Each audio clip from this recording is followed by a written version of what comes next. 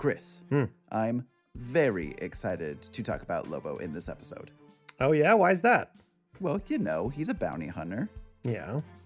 Well, I see myself as a bounty hunter of sorts. I hunt for comics. Oh, yeah. Yeah. Do you use any cool items to hunt with? Well, I have my computer, my phone. I got some apps. Sure. Do you always find your targets? If they meet my criteria for condition and price, yeah. Do you have an affinity for flying space dolphins? I mean, I do volunteer at the Space Dolphin Shelter. Oh, then yeah, you're a bounty hunter.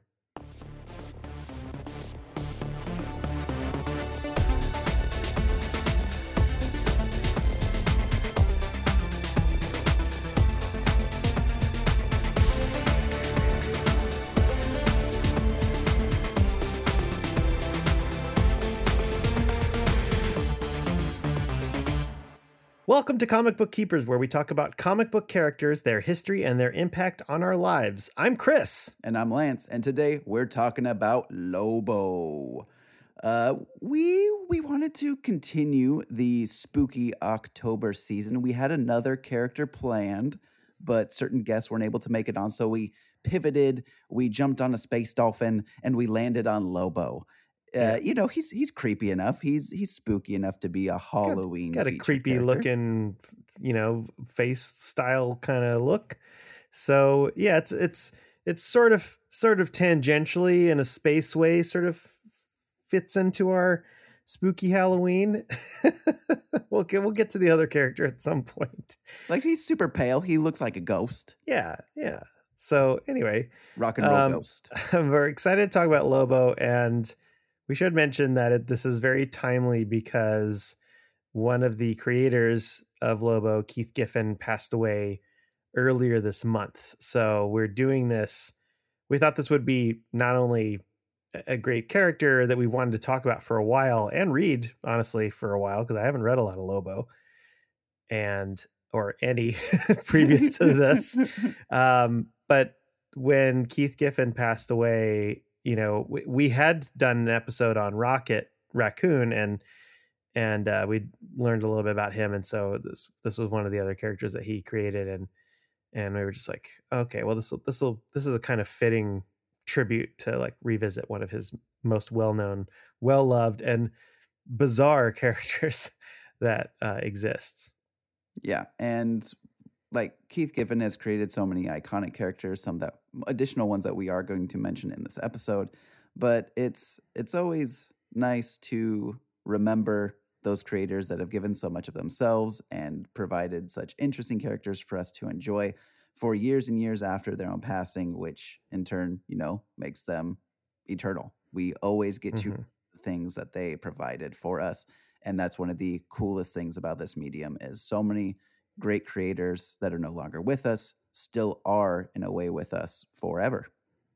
Yeah, and I think Lobo, as we'll come to discover, was really associated with Giffen because he got to work on this character for over 20 years. Like it was a really long time over various titles, and co-wrote and main wrote and even drew, this character over and over again. So even though it was owned by DC, he was really kind of given, I want to say, free reign, or at least like a lot of leeway to do some really crazy things with this crazy character. So it's interesting to see like a mainstream published character have almost like an indie approach, which you don't see too much. I almost thought it was a Vertigo book. Like it was kind of that creator owned kind of almost British approach. And I was like, it just doesn't seem like it's DC for a bit, but then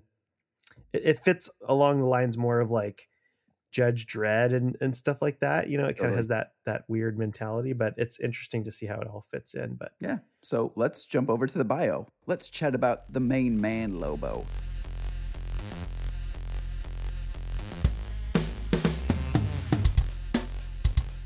Lobo is a character from DC Comics created by Keith Giffen and Roger Slifer.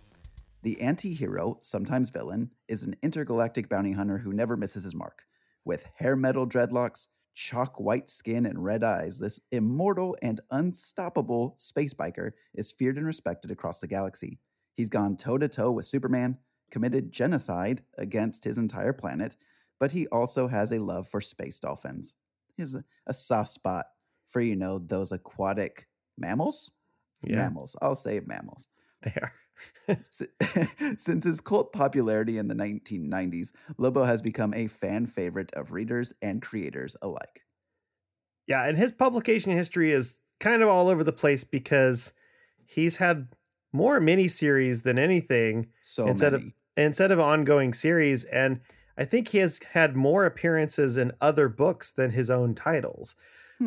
But we're gonna get into it. So he first appeared in Omega Men 3 in June 1983. Omega Men is a sort of spin-off from Teen Titans and Green Lantern series.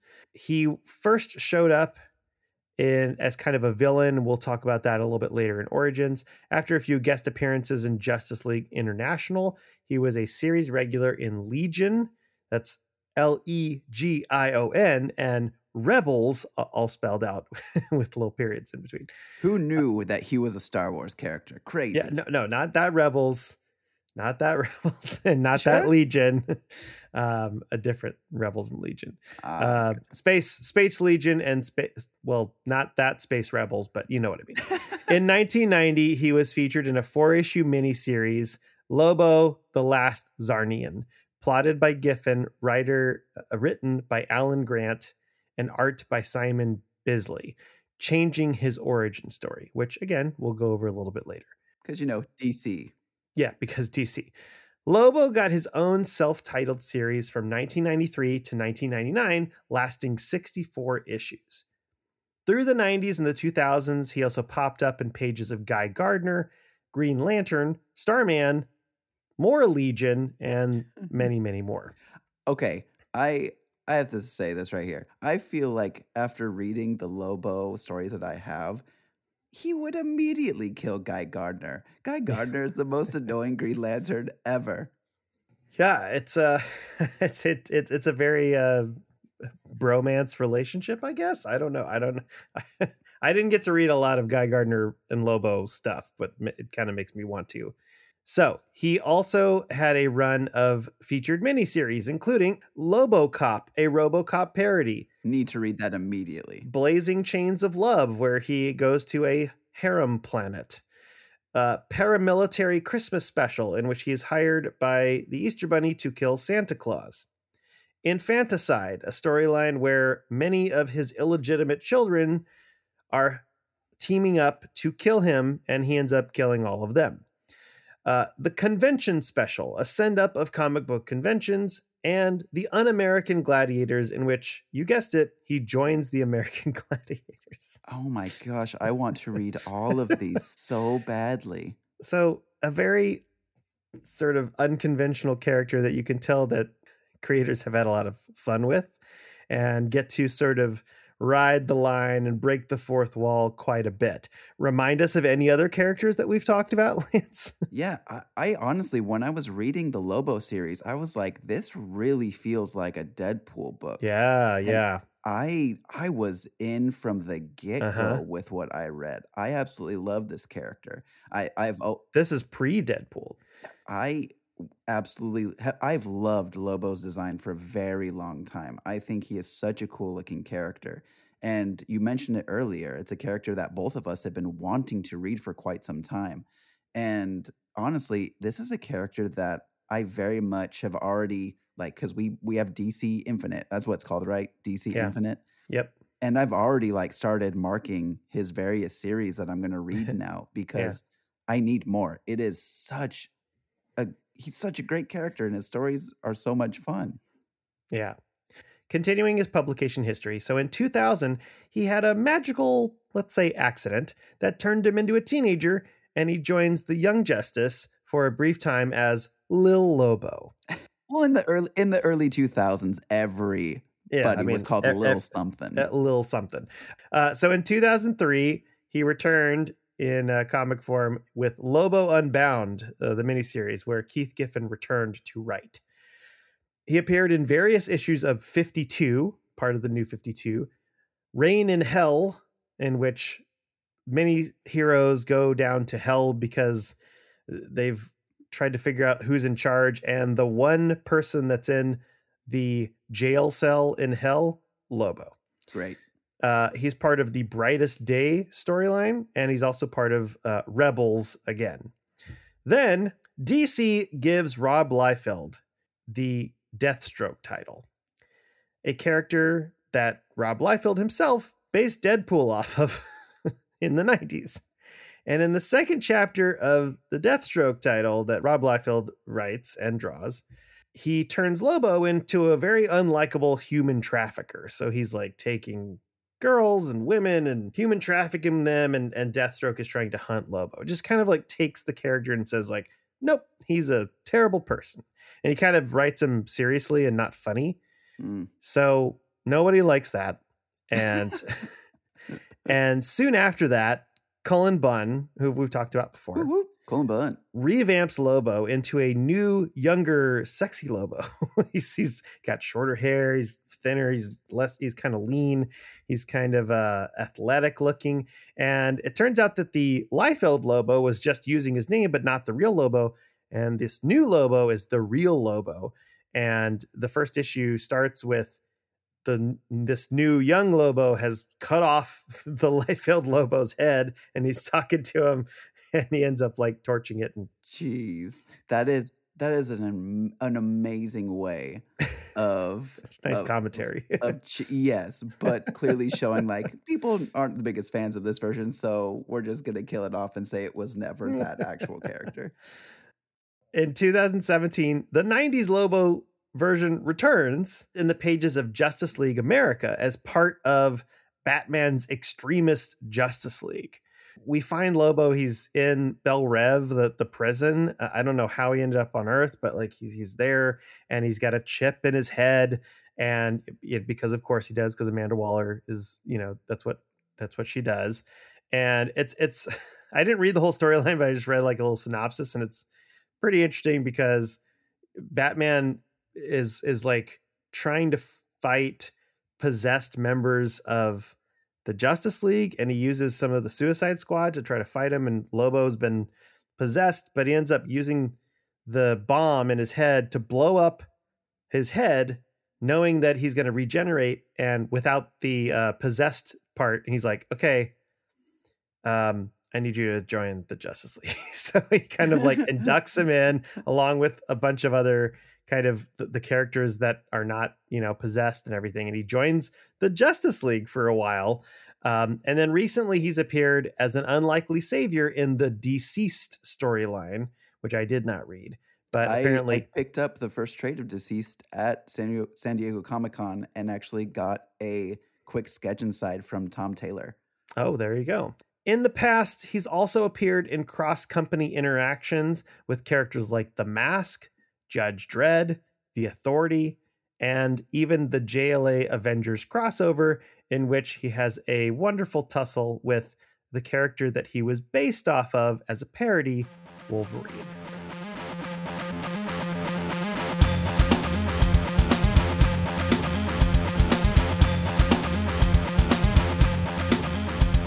Alrighty, we've talked publication history, so let's get a little bit more into the origin of Lobo, which, of course, DC gonna have multiple origins. Yeah. First appearance in Omega Men saw Lobo as a villainous purple-haired bounty hunter wearing a purple and orange jumpsuit. At the time, he was a Valorpian whose entire race had been exterminated by Scions. He was hired by the Citadel with another bounty hunter, Bedlam, to capture Callista, one of the Omega Men sorceresses. He later killed Bedlam and was called on by the Omega Men for assistance. He fell out of use in DC Comics until a few years later after Crisis on Infinite Earths, when he was brought back as a more gruff-looking space biker bounty hunter. Then his origin was retconned for him to be from planet Zarnia. As a toddler, he rode a big wheel with guns, then took on the leather jacket look. At age 16, he had killed half the population of the planet, and by 17, he unleashed a plague of flying scorpions, killing the rest of the planet because he had a science project on which they gave him an A. He gave himself an A. Oh, right. He gave himself an A. That's right. He became a bounty hunter to earn money to feed his pet space dolphins. His new origin featured him taking a job from Manga Khan to kill the Justice League in exchange for a 10-year supply of space dolphin treats. As you do. Yeah, of course. You make your sacrifices for your pets, Chris. Yeah, I can relate to that. I think it's the whole space dolphin thing that really makes the genocide easier to swallow, but not by much, but a little No. bit. You got to give him like You got to give him a something. ray of hope. There's a silver lining to Lobo. Yes. Now let's learn a little bit about the character himself. So his real name is actually unpronounceable in native Zarnian. We can't say it. It's too hard. He is known as Lobo. He is also known as the Main Man, the Bow, Super Bow, Master Frag, the Last Zarnian, Mr. Machete, Scourge of the Cosmos, the Ultimate Bastich, Machete Man, El Cazadores, the Lord of Death, and Lil Lobo. That was his remix name. Powers and abilities include superhuman physical abilities, expert marksman and hand-to-hand combatant, regeneration, immortality, invulnerability. He's an expert tracker. If he's actually met a person just once, he's able to trace them anywhere in the galaxy. He's rumored to do this by tuning into that person's aura or vibrations. His species has the ability to regenerate their entire bodies from a drop of blood. He has expert combat tactical awareness. He's able to instantly size up any opponent and find their weakness. He's multilingual. By his own account, he can speak 17,897 languages across the galaxy. He has genius-level intellect. Despite his violent appearance, he's able to create viruses and antidotes, is a master mechanical engineer, and expert tactician. He can survive in the vacuum of space and can hold his breath for days. Weaknesses include, a moral code. While he will not break a contract, he has to be careful about the wording to not allow for loopholes. He's vulnerable to toxins, he's greedy, he has an unpredictable temper. Among the plethora of weapons that he uses, they include his signature weapon, the gutting hook, which is just a massive hook on a titanium metal chain, frag grenades. For a while, he wielded a red power ring. He has many, many guns, knives, and blades. Yeah, he has lots of things to maim, murder, and destroy. He's often seen traveling on his intergalactic space hog, the Spaz Frag 666. All right, affiliations include Justice League, Legion, that's Legion, Young Justice, the Church of the Triple Fish God, Rebels, Suicide Squad, the Red Lantern Corps. Supporting characters include Dog, a bulldog named Dog, Jonas Glim, Guy Gardner, Crush, his daughter, Bueno Excelente, who may be his not legal husband, Slobo, a clone of his, Al, the owner of the space truck stop that Lobo often goes to, and Darlene, the waitress that he often flirts with. Antagonists include Vril Dox, the Omegas, Gold Star, his daughter Crush, kind of an antagonist, his fourth grade teacher Miss Trib, Superman, Etrigan the Demon, hates Etrigan, and Captain Comet. He just despises everything about Captain Comet. I just want to read all the stories of Lobo just getting frustrated by other comic book characters. Yeah. Alrighty. Well, we know more about Lobo, but let's learn a little bit more about the creators. Let's go into the archives. Lobo was created by writer Roger Slifer and writer-artist Keith Giffen. Slifer spent most of his youth in Morristown, Indiana. It was in Indiana where his comic career began as a member of a collection of amateur comic enthusiasts from around the region. This group referred to themselves as the CPL Gang, publishing fanzines which included Contemporary Pictorial Literature, CPL, and Charlton Bullseye, which highlighted Charlton comics. The group was founded by Roger Stern, who would go on to co-create characters like Hobgoblin, Monica Rambeau, very relevant for the upcoming film right now, the Marvels, the West Coast Avengers, Eradicator, the quarterly Superman series Superman, the Man of Tomorrow, as well as Bob Layton being the other founder of this group, who is a legend in the industry, but he did a ton of stuff for Marvel and is also the co founder of Valiant Comics. The CPL gang included a plethora of talent who would break into the comic industry, including John Byrne. In mid 1970, Slifer began freelance work for Marvel Comics, and by the late 1970s, was an assistant editor, as well as writing The Defenders. Interestingly enough, he also became a colorist. Slifer eventually took on the role of special projects for Marvel's parent company, overseeing comic magazines like The Rampaging Hulk, Marvel Classic Comics, and playing a part in film adaptations. Slifer took his talents to DC in 1981, serving as the company's first sales manager to comic book specialty stores. His work on comics was sporadic at this time in his career due to various roles and responsibilities. However, he did work on Omega Men alongside artist Keith Giffen.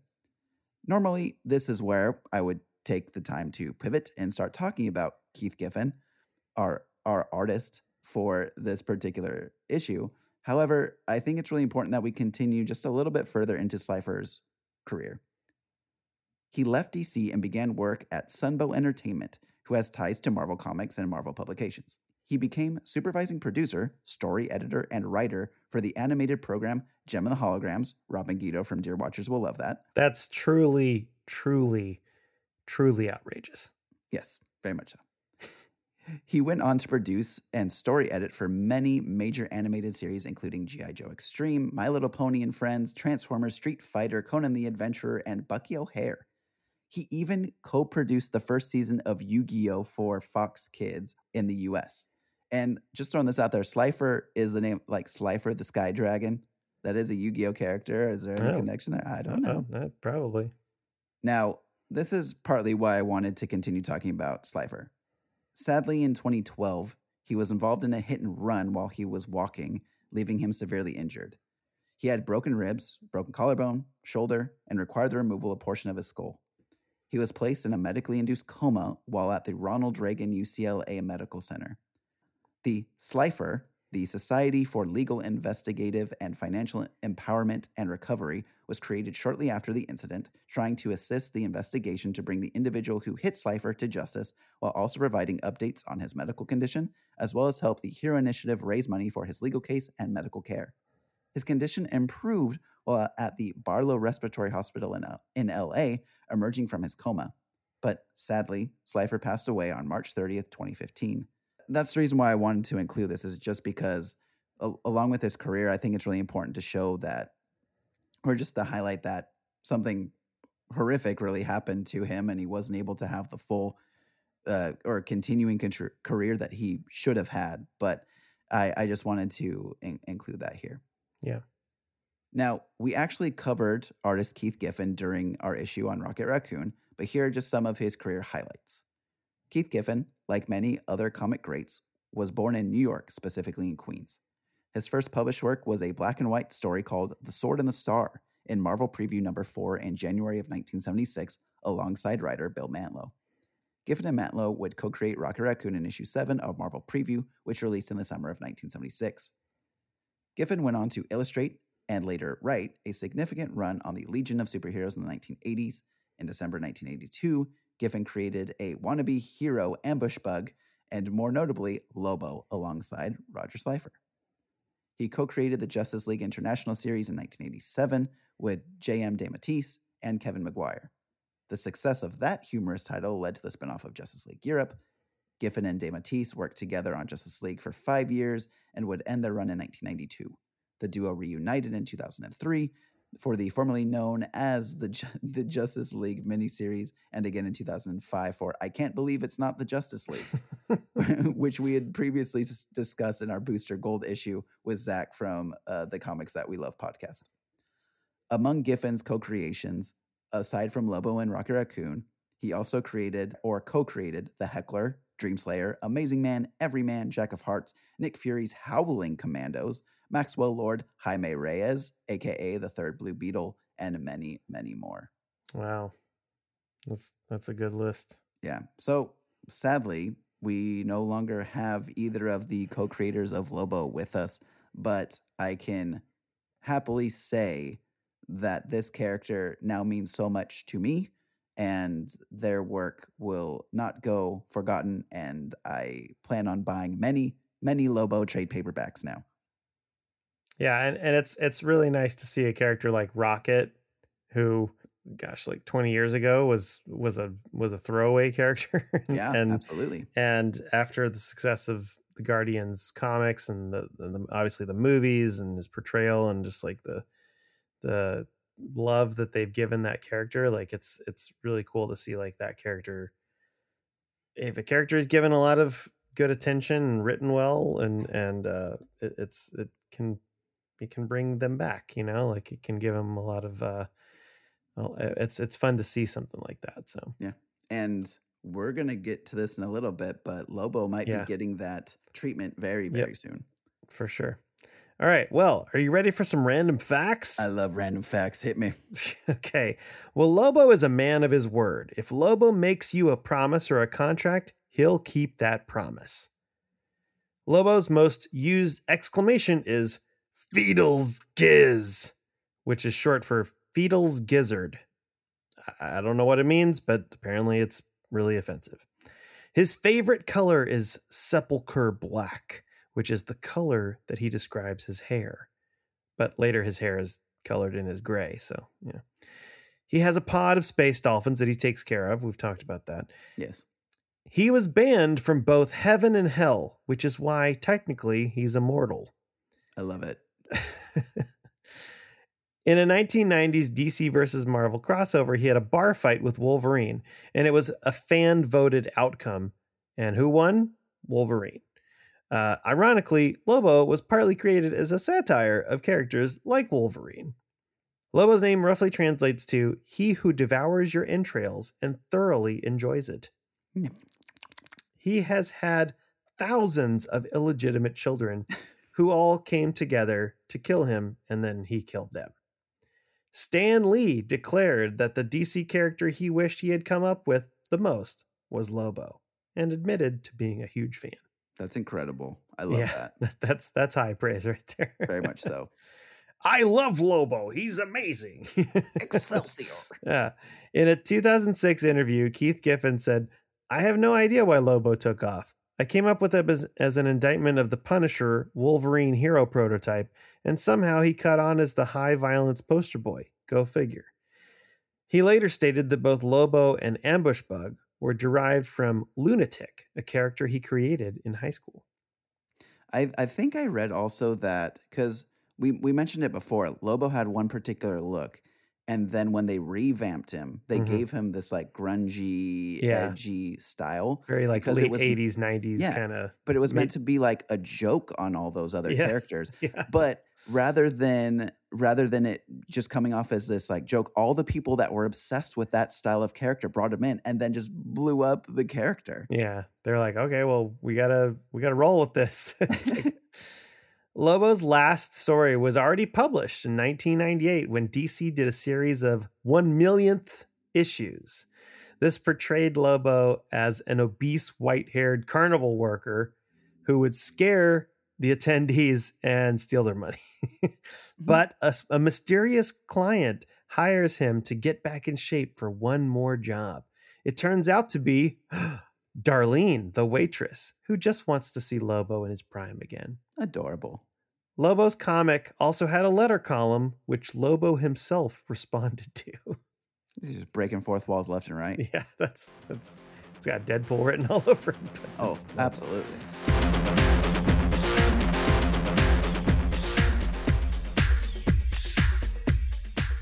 We've come to the poll list, and I know each one of us has had a chance to read some Lobo, probably not as much as we want to, but what is your from what you've read, what's your recommendation, Lance? I'm going with the Lobo miniseries from 1990. It's 4 issues, 1 through 4. You can also find it in a trade paperback called Portrait of a Bastiche. Is that how you say that? Bastiche?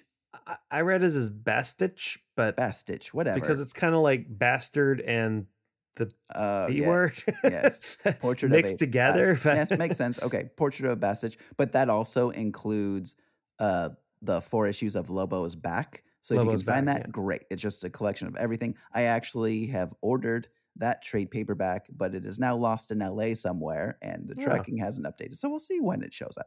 But I read it digitally on DC Infinite, Mm-hmm. and I absolutely loved this book. It is written by Keith Giffen, Ellen Grant, and penciled by Simon Bisley. It is a wild story of Lobo basically being contracted to find a particular individual who he doesn't know who it is yet. And he's hired by Vil Drax, who is one of the characters that he absolutely despises, that works for Legion. Mm-hmm.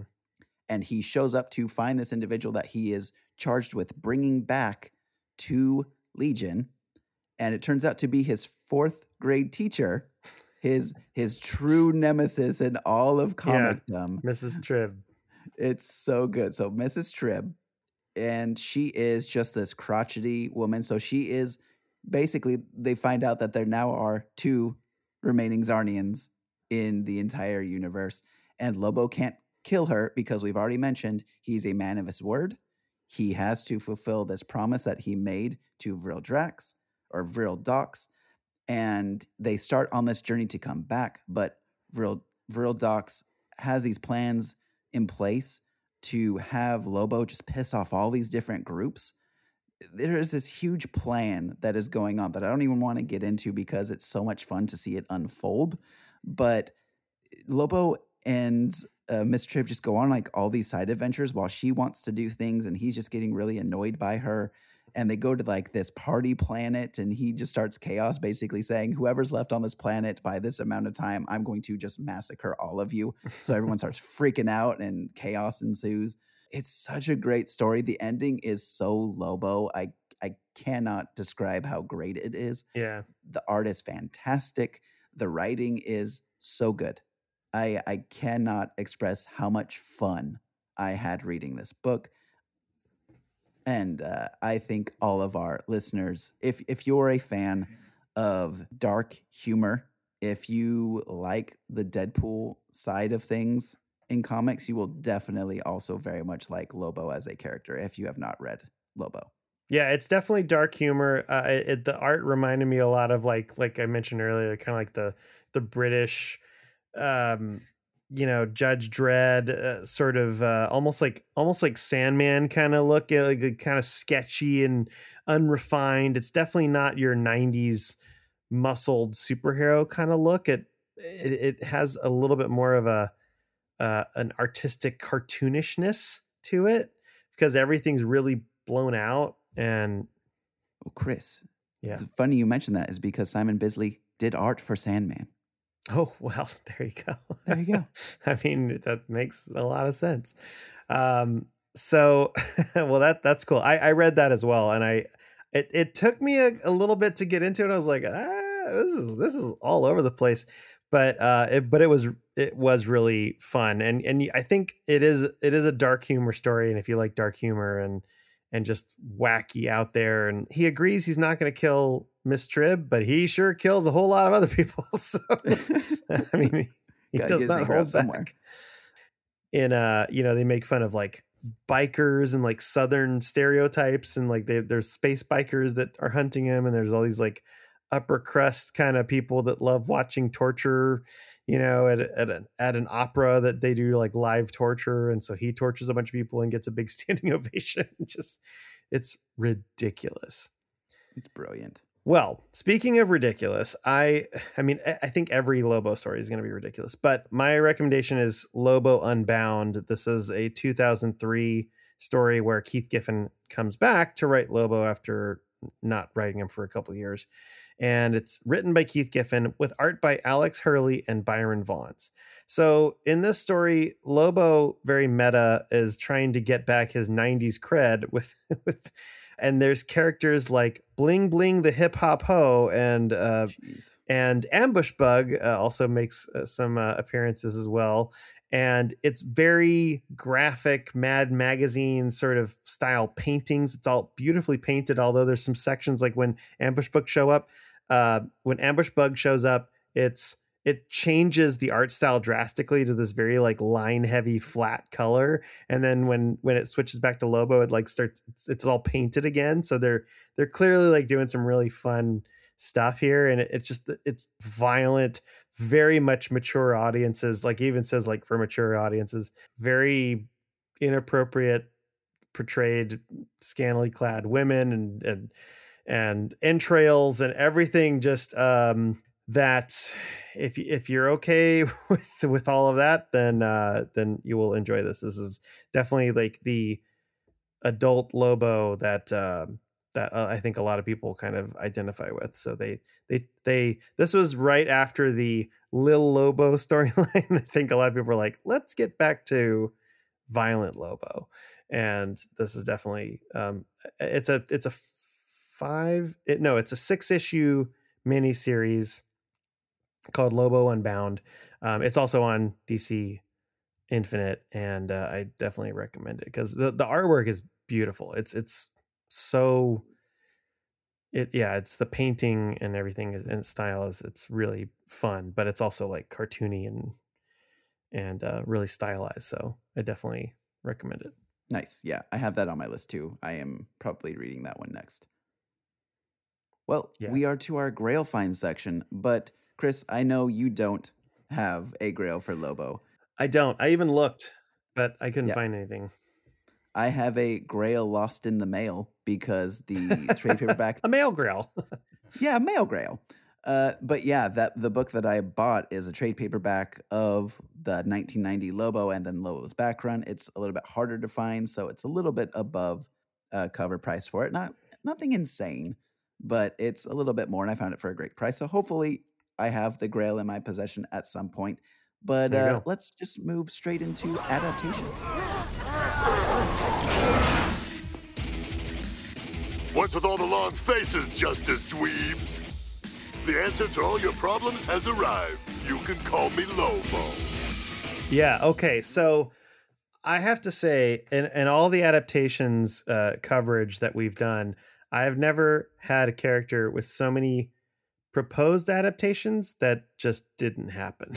Like Lobo has had so many, like he's had a lot of adaptations, mostly in animation and some video games, which we'll talk about, but there's a lot that were like, and this would have happened, but it did not happen. So it's very interesting. All right, so I'm going to actually start with video games. So there was a produced, like mostly made Lobo game for Super Nintendo and Sega Genesis in 1996. A 6-page preview of the game with screenshots was even published in Nintendo Power, but the game was canceled. And then there was only like kind of a, I don't know what they call it, like a test version that was on Sega Genesis, but you couldn't even buy it. It was like kind of like this like ROM that was kind of floating around out there for a while. But interesting. So if you have that, good for you. In 2003, a PS2 and Xbox game was also in development, but guess what? It was ultimately canceled. He was a playable DLC in the Injustice Gods Among Us game, so he eventually did make it into a video game. For animation, and this is kind of as with many DC characters, my first foray into seeing Lobo. Same. He appeared in Superman the Animated Series and later appeared in Justice League, brilliantly voiced by Brad Garrett. It's such a fun and one of my, if not the favorite portrayal of Lobo, even though they take away his hook and he's not violent, he only fights with his fist and everything, but he's just fun. Like, and seeing like how he interacts with the Justice League. I love the story where like Superman's supposedly dead and like Lobo comes in. He's like, I'm here to replace Superman. I heard he kicked the bucket. The main man is going to join the Justice League. Just like, okay. Wonderful voice. He's also appeared in Justice League Action, Young Justice, kind of a cameo. He was in DC Superhero Girls. You just have to see it to believe it.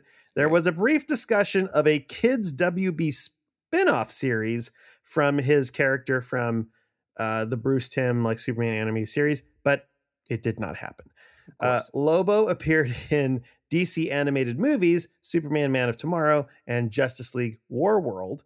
He's been voiced by legendary voice actors such as John DiMaggio, Ryan Hurst, Fred Tatasciore, Kevin Michael Richardson, and Tom Kenny, SpongeBob himself. Oh, interesting. DC Superhero Girls, Tom Kenny did the voice of him. He has been portrayed in live action twice. One of them officially, one of them unofficially, but it's worth a watch. In TV, pretty recently, in season 2 of Krypton, Lobo was portrayed by Emmett Scanlon. There was talk of a spin-off series, but that did not happen because Krypton was canceled. You don't say. Yeah, it didn't happen. It just added to the pile of bodies of Lobo projects that didn't happen. I want a comic that is Lobo going off and finding all the people that canceled all of his projects. You said you were going to make this project. Where's my video game? Yeah. Now I haven't seen Krypton, but I saw some clips, doing the research, and Emmett Scanlon, he clearly has done some research. He's done a lot of he has a cool look. He has kind of a weird, he gave him a sort of a weird Romanian accent. Whatever. So it's a portrayal. He gets to portray him. A lot of people were like, "Oh, who's this?" And it ultimately just introduced the character to new people.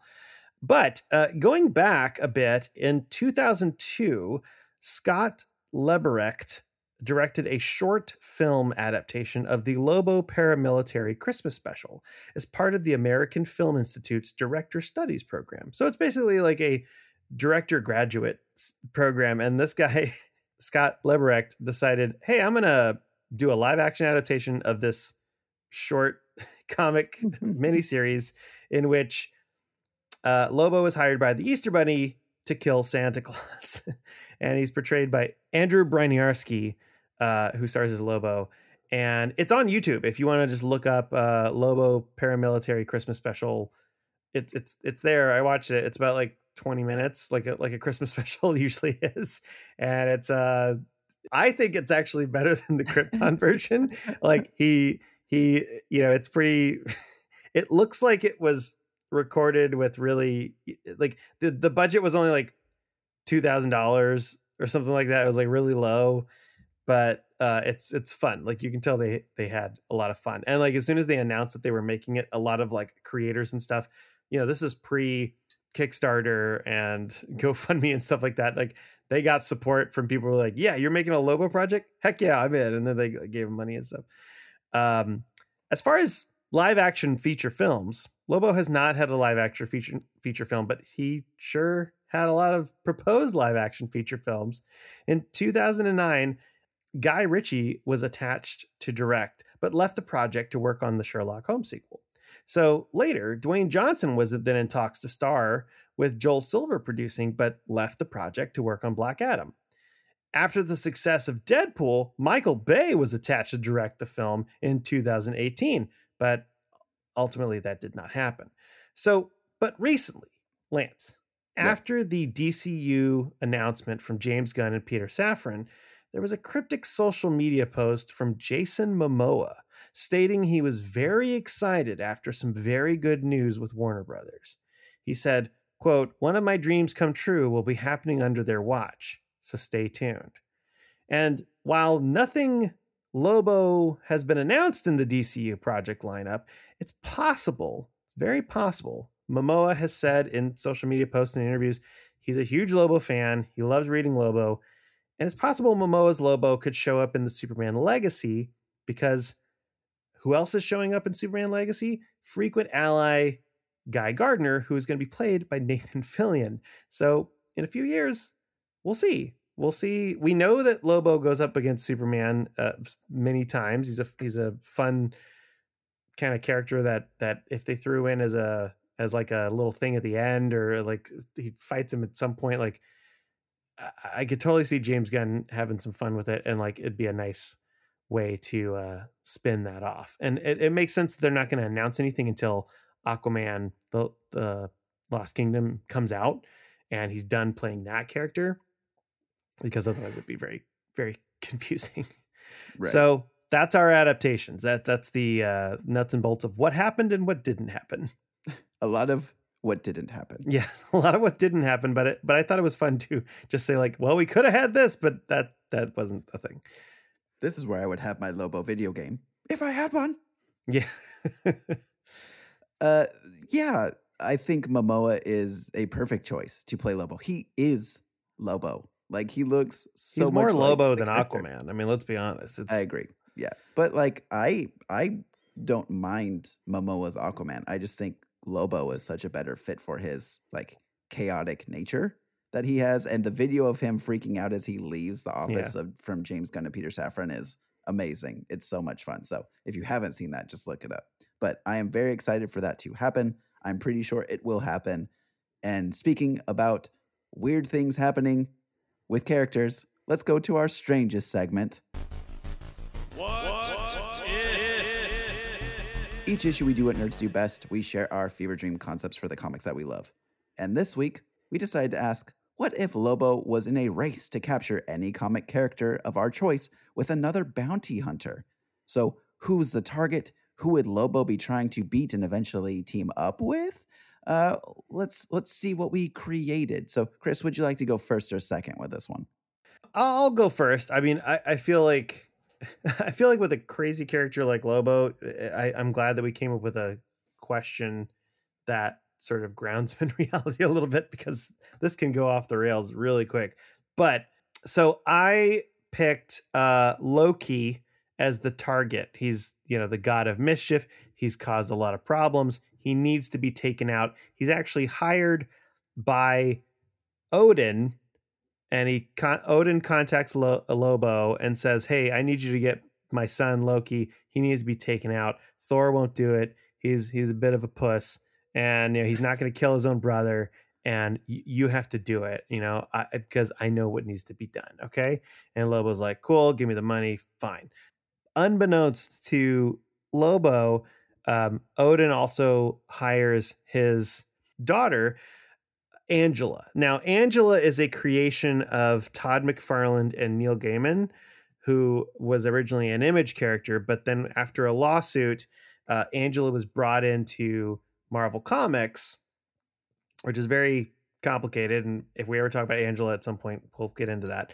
But she's been part of the Guardians of the Galaxy, and she's in Marvel Comics, and she was revealed as being Thor's and Loki's sister. Yeah, she's Loki's half sister. Yeah, she's Loki's half sister. So I think Odin would be like, "Hey, if he doesn't do this, I want you to take him out, because Lobo's also a bad dude, and you need to prove yourself. And this is a chance you can take him out, and you can take out your brother if Lobo fails." So he kind of sends both of them, right? Like Odin's kind of playing the game. So Angela and Lobo are both after Loki, and Loki's causing trouble, and then they find out that they're both hunting him, and then they fight each other. And so I think it would be having this badass angel bounty hunter, and then Lobo like kind of going toe to toe to try to find the god of mischief, who himself is also just kind of a big troublemaker. I think it would be an interesting intergalactic space kind of adventure. Yeah, for sure. That'd be a really good one. What do you have? Okay. So immediately what I wanted to come up with is I looked up who are some other bounty hunters in comics in general that could go up against Lobo to get the target of this particular what if idea, right? Okay. All right. So I look up these lists, and I realize there's a character that I've been wanting to do an episode on for a little while. We're going to bring on our friend of the show, Mike from 10 Cent Takes, to cover this character. But I came up with Death's Head, specifically Death's Head 2, because I prefer that design of the character. It looks absolutely wild. So Death's Head, if people don't know, is this time-traveling character that was charged with essentially being a bounty hunter towards one particular transformer. So like in one of the Decepticons, which I'll get into the details of that when we actually cover this episode. So you have this Death's Head 2, who is actually in the body of a character called Cyborg because of reasons, but his mental state of when he was just called Death's Head is now the main personality of this body. He doesn't like to be called a bounty hunter. He prefers to be called a freelance peacekeeping agent. Yeah. And also time travels. But so you're going to have the storyline where Lobo and Death's Head 2 are going to be both actively trying to find the space minicon team of Astroscope, Payload, and Skyblast. Now, I thought of this because we introduced Death's Head's introduction was a Transformers comic, so it makes sense. He's going to be involved in Transformers here. So we have DC, we have Marvel, and we also have now Image because Transformers is now at Image and Skybound, really. So Skybound. Yes, so lots of crossovers here. So one of my favorite Transformers cartoons was Transformers Armada, and it had a lot of these ideas of minicons. So there's like power linksing, which is when a minicon will land onto a transformer and unlock a specific ability of a transformer, make them stronger. However, the space minicon team, so Astroscope, Payload, and Skyblast, they actually can come together and they form what's called the Requiem Blaster, which is one of the most powerful things in the Transformers universe. It can just cause absolute destruction. It's been used by both Autobot and Decepticon side. But they are a trio of minicons that do not want a part in this battle. So they tend to go off and not trying to be found. So in this storyline, I'm going to have Lobo, who has been contracted by the Decepticons, and Death's Head, who has been contracted by the Autobots to find the minicons before the opposite team finds them so that they do not fall into the hands of their rival. And in this storyline, they are going to show up. They're going to bump into each other multiple times. You know, Death's Head, Lobo going to fight a little bit. They're going to end up finding the trio of minicons together. And the minicons, they're not going to want to be brought back to where they're supposed to go. So rather than becoming that weapon of great power because it has to be wielded by another entity, they're actually going to combine to form just a larger transformer and begin to fight against both Lobo and Death's Head. Wow. And the duo of them are going to have to team up in order to fend off this space minicon team. But in a series of events, Lobo and Death's Head accidentally take out the space minicon team. They aren't able to fulfill their contract, and minicons are also considered to be the children of Unicron. So now Unicron is going to be extremely upset that some of his most powerful children have been taken out of the universe, even though Unicron probably doesn't care too much. But in the storyline, he's going to care because, you know, comics and whatever the writer said. Particularly, he was particularly fond of those. I think when they combine together, they should form a giant mech space dolphin, and it makes it really hard for Lobo to like, why did you do that? You know, he's like, suck it up. Death's Head, like, what's the problem? He's like, no, more. I can't do it. And then eventually they do it. That's brilliant. I like that. You gotta make it hard, right? That's in the script. I don't know why the robots that are space things. So they literally make this gun, but I don't know why they become a dolphin. But in the storyline, maybe Lobo has some of his dolphins flying by, or Death's Head captures them in the storyline, and then he lets them loose, and then they're like, we gotta take on the form of something. How about those things?